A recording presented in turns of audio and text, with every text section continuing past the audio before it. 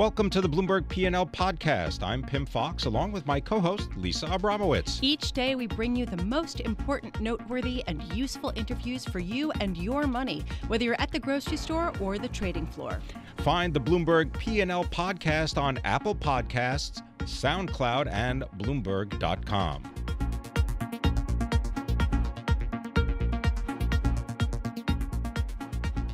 Well, we are getting more information about President Trump's proposal to potentially allow companies to report earnings every 6 months rather than quarterly, on a quarterly basis. President Trump says the idea comes from outgoing PepsiCo chief executive Indra Nooyi, who attended last week's Bedminster business dinner. So that is where the idea came from. Joining me now, I'm very pleased to say, is Arthur Levitt. He is the former chairman of the U.S. Securities and Exchange Commission, and I believe the longest serving ever SEC chair. He also is a current member of the board at Bloomberg LP. He also is an advisor to the Promontory Financial Group. Arthur, thank you so much for being with me today. What was your reaction to President Trump's tweet this morning about allowing companies to report every 6 months? I don't like it. I think that investors have much better results when they're better informed, not less than. U.S. capital markets, with their quarterly reporting, have generated higher returns and are, as a result, attracted a lot more capital than those international capital markets with semi-annual reporting. Now, in the instance of Enron, they reported serious problems in the third quarter of 2001 in that earning call in 10Q, and they filed for bankruptcy the first week of December in 2002. With semi-annual reporting, investors wouldn't have received the bad news from October until 2002, by which time the company was broke. Otherwise, you could say, it just doesn't make sense. So coming from your background at the go ahead, Arthur. Coming from your background at the SEC, I'm wondering what the process would be like that it could potentially undergo in order to make this happen. I mean, how long would a study like this take, and could they just sort of implement this in the near term? I think the study is likely to take at least 6 months. And I don't believe they could do this virtually overnight. I think this is a very hot button issue, and I think it will raise a lot of attention, not just in corporate America, but in academia, which is very concerned about how information gets to the public and when they can act on it. Do you think that if we did move to a 6-month reporting period, that U.S. markets would become less liquid? Yes. I think that they would become less liquid, but more important than that, we would have less information on which to base decisions. And I think a market without information is not as nearly as liquid or as good as a market where information is readily available on a regular basis. I have to think that some people believe that this was a good thing, that this would reduce short-termism among the C-suite executives, and that people would be looking more longer-term for business strategies that make sense. What do you say to that? Because there are even some investors who think that this would be better for them over the long term. I think from the perspective of business, it would be less costly to relax these standards. But I honestly believe that the best capital markets are the ones which are the most often, report the most frequently. And the argument for more information for individual investors trumps the argument that providing this information is costly to American business. When you were the SEC chair, did a lot of executives petition you to make this change?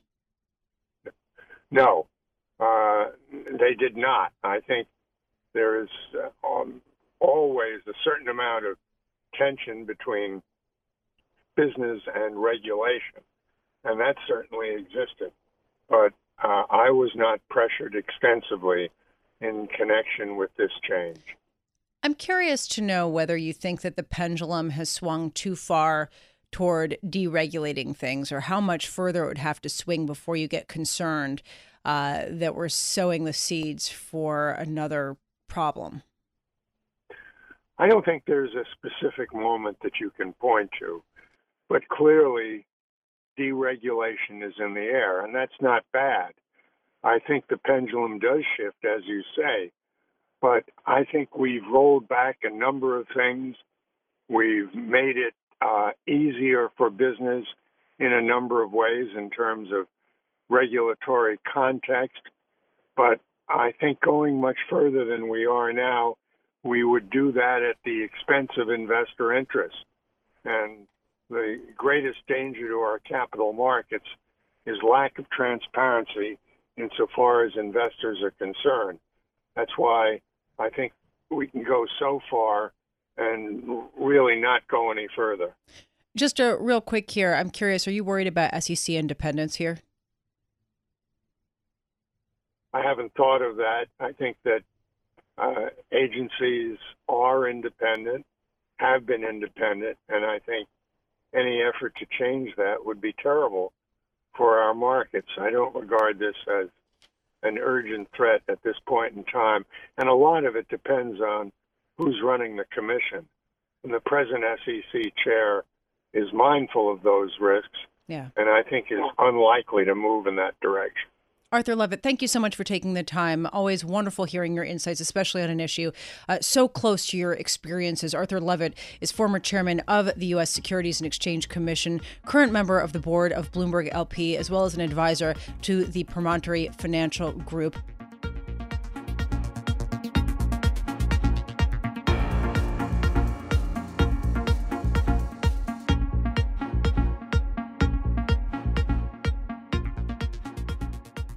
Dominating this otherwise relatively quiet Friday has been the president's tweet respecting the SEC and how it requires companies to report their earnings. Should we be moving to a 6-month schedule rather than a quarterly one? I should just note that the White House just released a statement saying the president is interested in examining this issue on whether short-term earnings reporting requirements for public companies reduce incentives for them to engage in long-term investing in the United States. This is part of the administration's ongoing regulatory reform efforts that aim to ensure that the U.S. economy remains the most productive in the world. Joining me now, Hans Olsen, Chief Investment Officer at Fiduciary Trust, which oversees about $78 billion. It is based in Boston. Hans joins me today in a very sweaty and warm New York City in our 1130 studios. Hans, thank you so much for being here. What do you think of this idea of 6-month reporting? 6-month reporting? Well, it's kind of moving, at least in the same direction that the Europeans have moved in. They were on a 6-month schedule, and I think they went to 3 and then back to 6. And the UK, I think, has done similarly the same thing. At the end of the day, it's probably less meaningful for equity investors than it is for bond investors. That said, if we went to 6 months, it wouldn't be the end of the world. But I do think that in the interest of transparency, right, more information is better than less information. And I think this whole notion of quarterly capitalism, as the CEO of Unilever put it, is of CEO's own making. We get into the earnings season. They release, they have analyst conference calls. We go through the kabuki theater of analysts calling in, congratulating the CEOs on a good quarter. And basically they're reading from the press release, right? Yeah. I think a better way, right, to relieve some of the emphasis around quarterly capitalism is to release the numbers on a quarterly basis, but only do a semi-annual deep dive on the operations of the company. So you keep the transparency and you perhaps lessen this emphasis on quarter-to-quarter data. Hans, I think it's really interesting what you just said about this mattering more for bond investors than stock investors. And I think that this really goes to the heart of the short-termism versus long-termism debate that this really highlights, which is perhaps companies would be incentivized to make better longer-term decisions if they didn't have to meet these sort of quarterly hurdles. But for a bond investor, the key is, are you guys losing money? Are you getting off track to the point where you're not going to be able to pay me back? Right. And so do you think that for equity investors, 6-month reporting would actually increase longer-termism thought among corporate executives, or do you think it would just be less transparency, full stop? I don't think so. I mean, at the end of the day, CEO is going to be compensated on his or her stock price, right? And so, and that's on a year-to-year basis. So if you are really talking about long-term, you're talking 3 to 5 years or more, a business cycle. That's just too long for most investors. Yeah. For you to be able to evaluate a company's standing or not. So I think this is much to do about nothing, really. Yeah.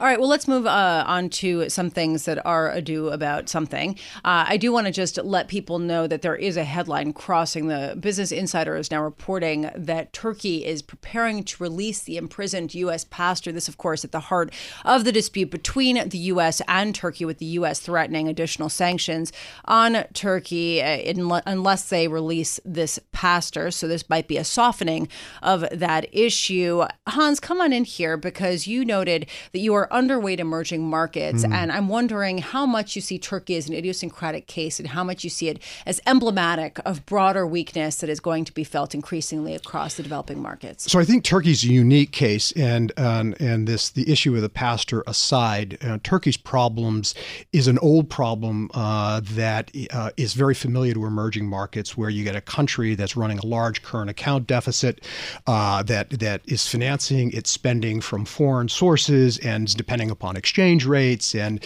they're engaging in policies that are not prudent over time. And then finally, you start messing around with the country's central bank, and you have the cocktail for disaster. And that's essentially what's played out in Turkey. The issue with the pastor was a secondary but perhaps exacerbating case, but it perhaps is moving in the right direction. But Turkey's problems isn't going to be cured by the release of this pastor. Yeah. It's really about maintaining the independence of the central bank, getting a handle on their current account deficits, and the like. Within a broader perspective, though, Lisa, the emerging market issue is we're underweight, and we're underweight because the notion that when you start to have a price of money here in the United States, and people have a choice, where when we had negative real rates, and really quite negative real rates on cash, money got pushed into motion. It was looking for a return, and it had to go increasingly to places that it normally wouldn't go. Right. Emerging market debt, emerging market equities, and the like for a return. Now that we're getting a return on cash, there's starting to be a choice. And as the dollar goes up and as interest rates go up, which reinforces the currency, the attractiveness of emerging markets becomes somewhat suspect. Right. I do want to also talk about the attractiveness of risk assets in the U.S. And you noted that you've been reducing high yield exposure in some of your portfolios. I would love to get your perspective on where, how, why. Yeah. So we've been essentially moving to eliminate our high yield exposure. All of it. All of it. How big was it? Was about 3-4% of the portfolio. 3 or 4%. Yeah, 3 to 4% of the portfolio. Okay. So taking that out. And the reason that we're doing it is that we've seen a progressively deteriorating backdrop for the underwriting standards for high yield, whether it be bonds or loans. So if you look at the number of covenant light loans, you look at the valuations, spreads that have come to market, the protections that are normally afforded an investor have been systematically eroded as people have sought for yield and try to protect against rising interest rates. What that doesn't do is protect against the next part of the business cycle when you go into recession and the default rates start to rise. It was interesting. You noted before the segment that you've reduced or gotten rid of all of your leveraged loan exposure. And in part, this has to do with the weakening underwriting standards. And we were talking about this Moody's report showing that recoveries in the next downturn for leveraged loans will be 61% from 77% historically. And I'm just wondering, why do you find it important to get rid of things now before the cycle is turning? And just I'll give you about 30, 40 seconds. Sure, that's a good question. Position of strength. You do it when the prices are good. You do it ahead of the curve. And when you do it when the information's out there, when you're starting to suffer the adversity, it's too late because the prices move too quickly. And when you go looking for bids in this market, it'll be hard to find them. So we're doing it ahead of the curve. Interesting. So even if we're, 18 months out, now is the time, in your view. Yep. Hans Olsen, a pleasure speaking with you. Thank you so much for coming in. Thank Hans you, Lisa. Olsen, Chief Investment Officer at Fiduciary Trust, based in Boston, but he joins us here in our 1130 studios. I do want to note that President Trump is talking to reporters, and we will take those comments to you when we get them. He's talking about everything from Paul Manafort to John Brennan.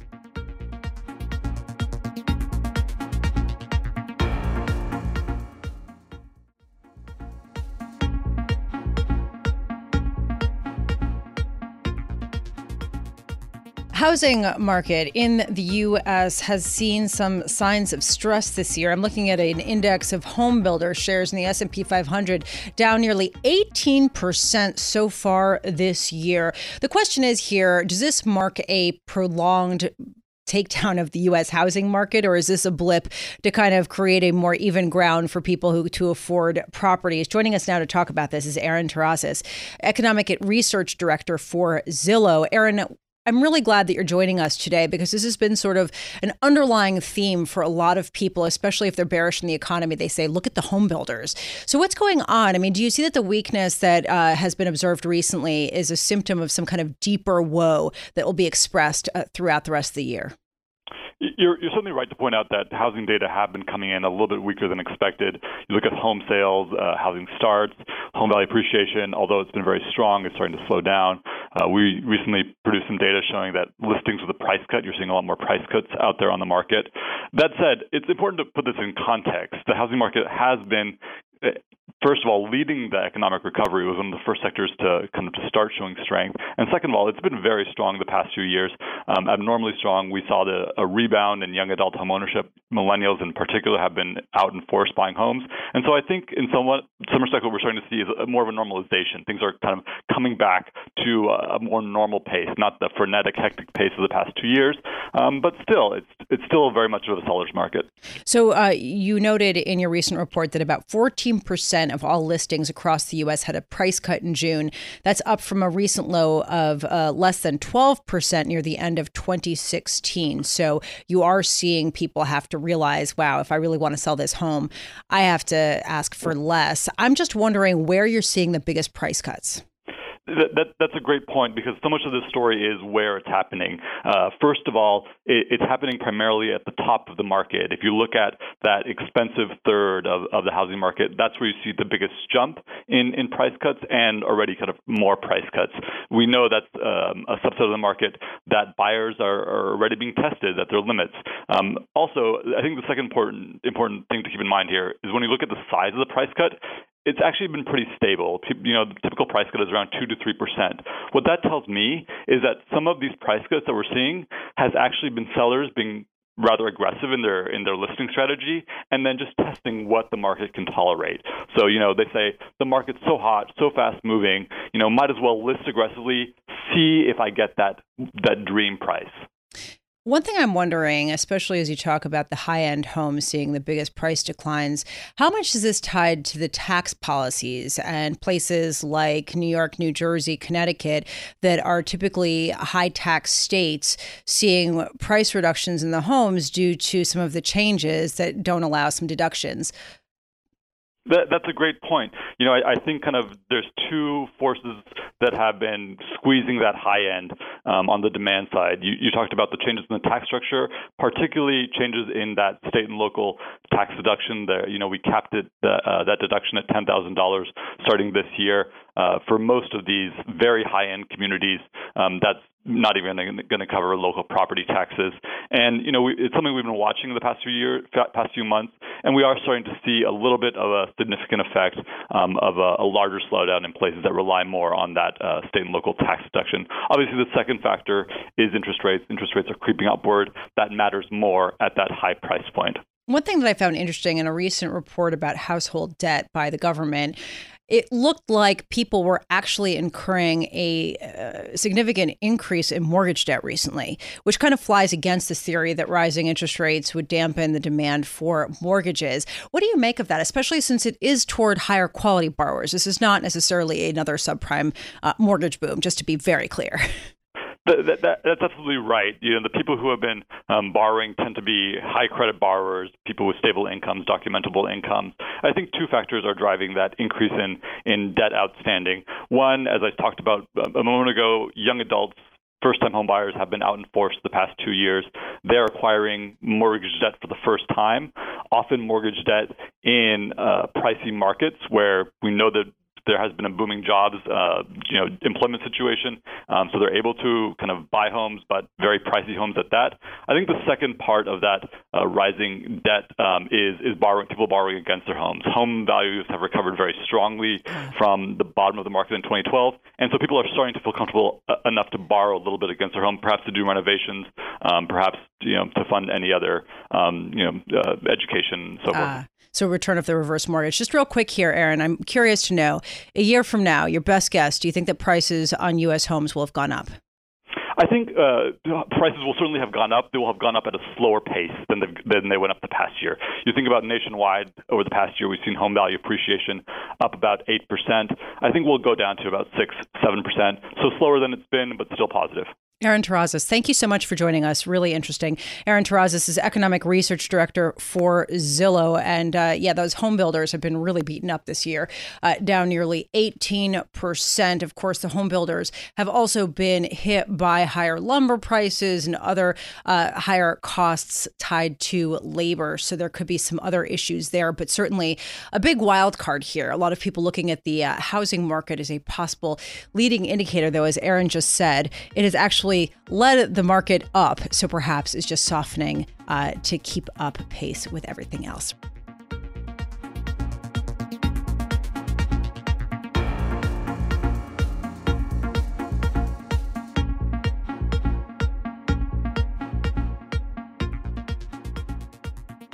Corporate divorce court can be a bitter place. Joining us now is Matthew Schettenhelm. He's a media litigation analyst for Bloomberg Intelligence. He has had his hands full recently with a number of different issues, but in particular, the Tribune versus Sinclair battle. They obviously were going to get married. Not so. This was because the Federal Communications Commission Chair, Ajit Pai, for all intents and purposes, put the kibosh on this tie-up. Matthew, thank you so much for being with me. I'm curious from your perspective, what's at stake going forward between these two companies? How much money is on the line, and what needs to happen now to sort of finish out this chapter of would-be love?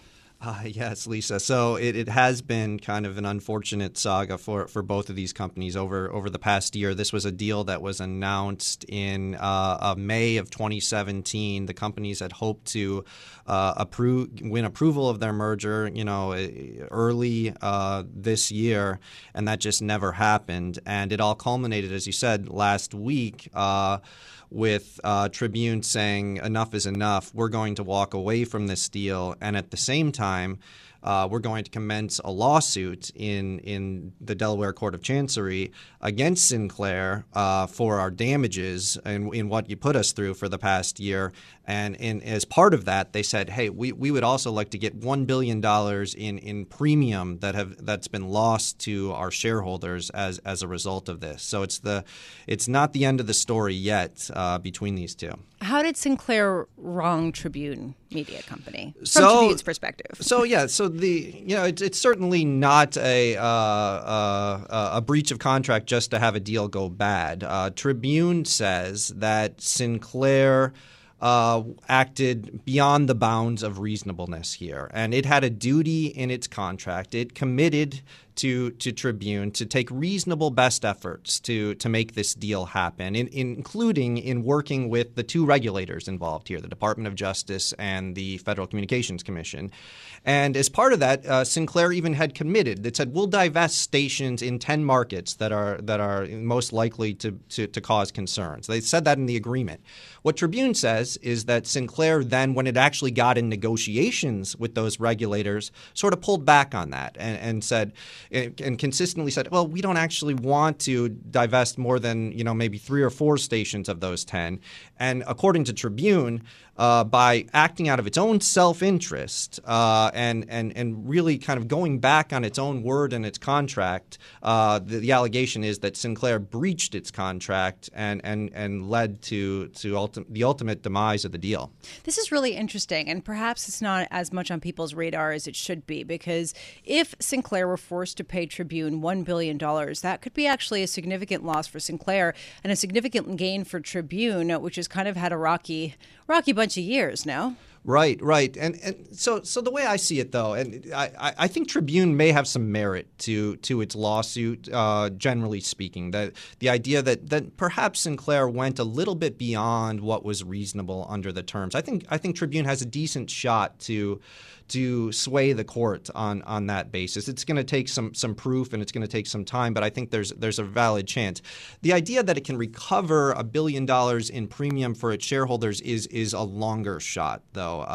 Its shareholders aren't named in the contract. We're suing under a contract here, and they're not named as beneficiaries under the contract. And at least one court has in a similar case said, "No, sorry, this is about a contract. You, the company, can recover damages because you were promised something. Shareholders weren't." And so I think Tribune, it's throwing that number out there. It's in its complaint. It's saying it's going after that shareholder premium. I'm not so convinced that that's really likely here. So it might just pad the bonuses of the executives and nothing more. Right. And I mean, it helps with settlement talks. It's a point of Delaware law that isn't completely settled. And so it's not, frivolous to make the claim, and it will help them in negotiations. And, maybe settlement is where this ultimately goes, and this might help in that effort. I have to say, you have one of the most interesting jobs of the moment, because there have been so many tie-ups among big media companies, and everybody's trying to get ahead of the next wave of new media. And while we're talking about FCC Chair Ajit Pai, certainly we haven't really been focused, but probably should be, on all of the net neutrality rules and the fact that the agency has been examining possibly rolling back the Obama-era regulations. Has there been any progress made on that front? Yeah, so I mean, the Republican-controlled FCC is well on its way to doing that. In fact, it's enacted an order to undo the 2015 net neutrality regulations, and that has actually taken effect now. Where we are now, this is a story that here in D.C. will not go away, and there's no sign that it's going away anytime soon, because now what you have is the next litigation in that front, where the net neutrality supporters are suing the Federal Communications Commission to say, no, you can't undo those rules. That was an unlawful action. That won't be decided this year. That will take until sometime next year. Could even go to the Supreme Court after that. And then you look at, hey, does the FCC change hands in 2020? Do we go back to a Democrat-controlled FCC, and do we do this all over again? In other words, net neutrality isn't going away anytime soon, correct? The technical requirement for it technically isn't on the books right now. In theory, Comcast and Charter and the ISPs could go ahead and violate net neutrality, as much as they'd like, because there are no rules there. But the whole idea that this is still hanging out there is itself a form of a check, I think, on the companies, and it sort of puts them on their best behavior. If they started to be real egregious in their traffic management, I think you could. There's a real threat of regulation and Congress stepping in with something that the companies wouldn't like. So net neutrality technically isn't required, but practically speaking, I think it will be for some time. Just real quick, can you just give us a real quick primer on net neutrality, just in case anyone's listening to this and saying, it sounds great, but... I know, it's one of those things, you have to explain every time. And it's just the basic idea that even though the internet service providers, Comcast, Charter, and your phone companies, even though they own the network, that doesn't mean they get to control all the traffic or how it runs over it. The idea is that they should treat the network as an open platform, like an open highway that anyone can get on. And so they shouldn't be able to set fees to prioritize, Facebook over Netflix, or, the next Netflix doesn't need to get special permission from Comcast in order to create the next great media company. It should be an open platform. And but the companies, ISPs, push back and say, look, we invest billions of dollars to build these networks, and so we should be able to control them. Thank you so much for being with us. Again, I think you have probably one of the most fascinating jobs at this moment of dramatic transformation in the media industry. Matthew Schettenhelm, he is media litigation analyst for Bloomberg Intelligence. Thanks for listening to the Bloomberg P&L podcast. You can subscribe and listen to interviews at Apple Podcasts, SoundCloud, or whatever podcast platform you prefer. I'm Pim Fox. I'm on Twitter at Pim Fox. I'm on Twitter at Lisa Abramowitz1. Before the podcast, you can always catch us worldwide on Bloomberg Radio.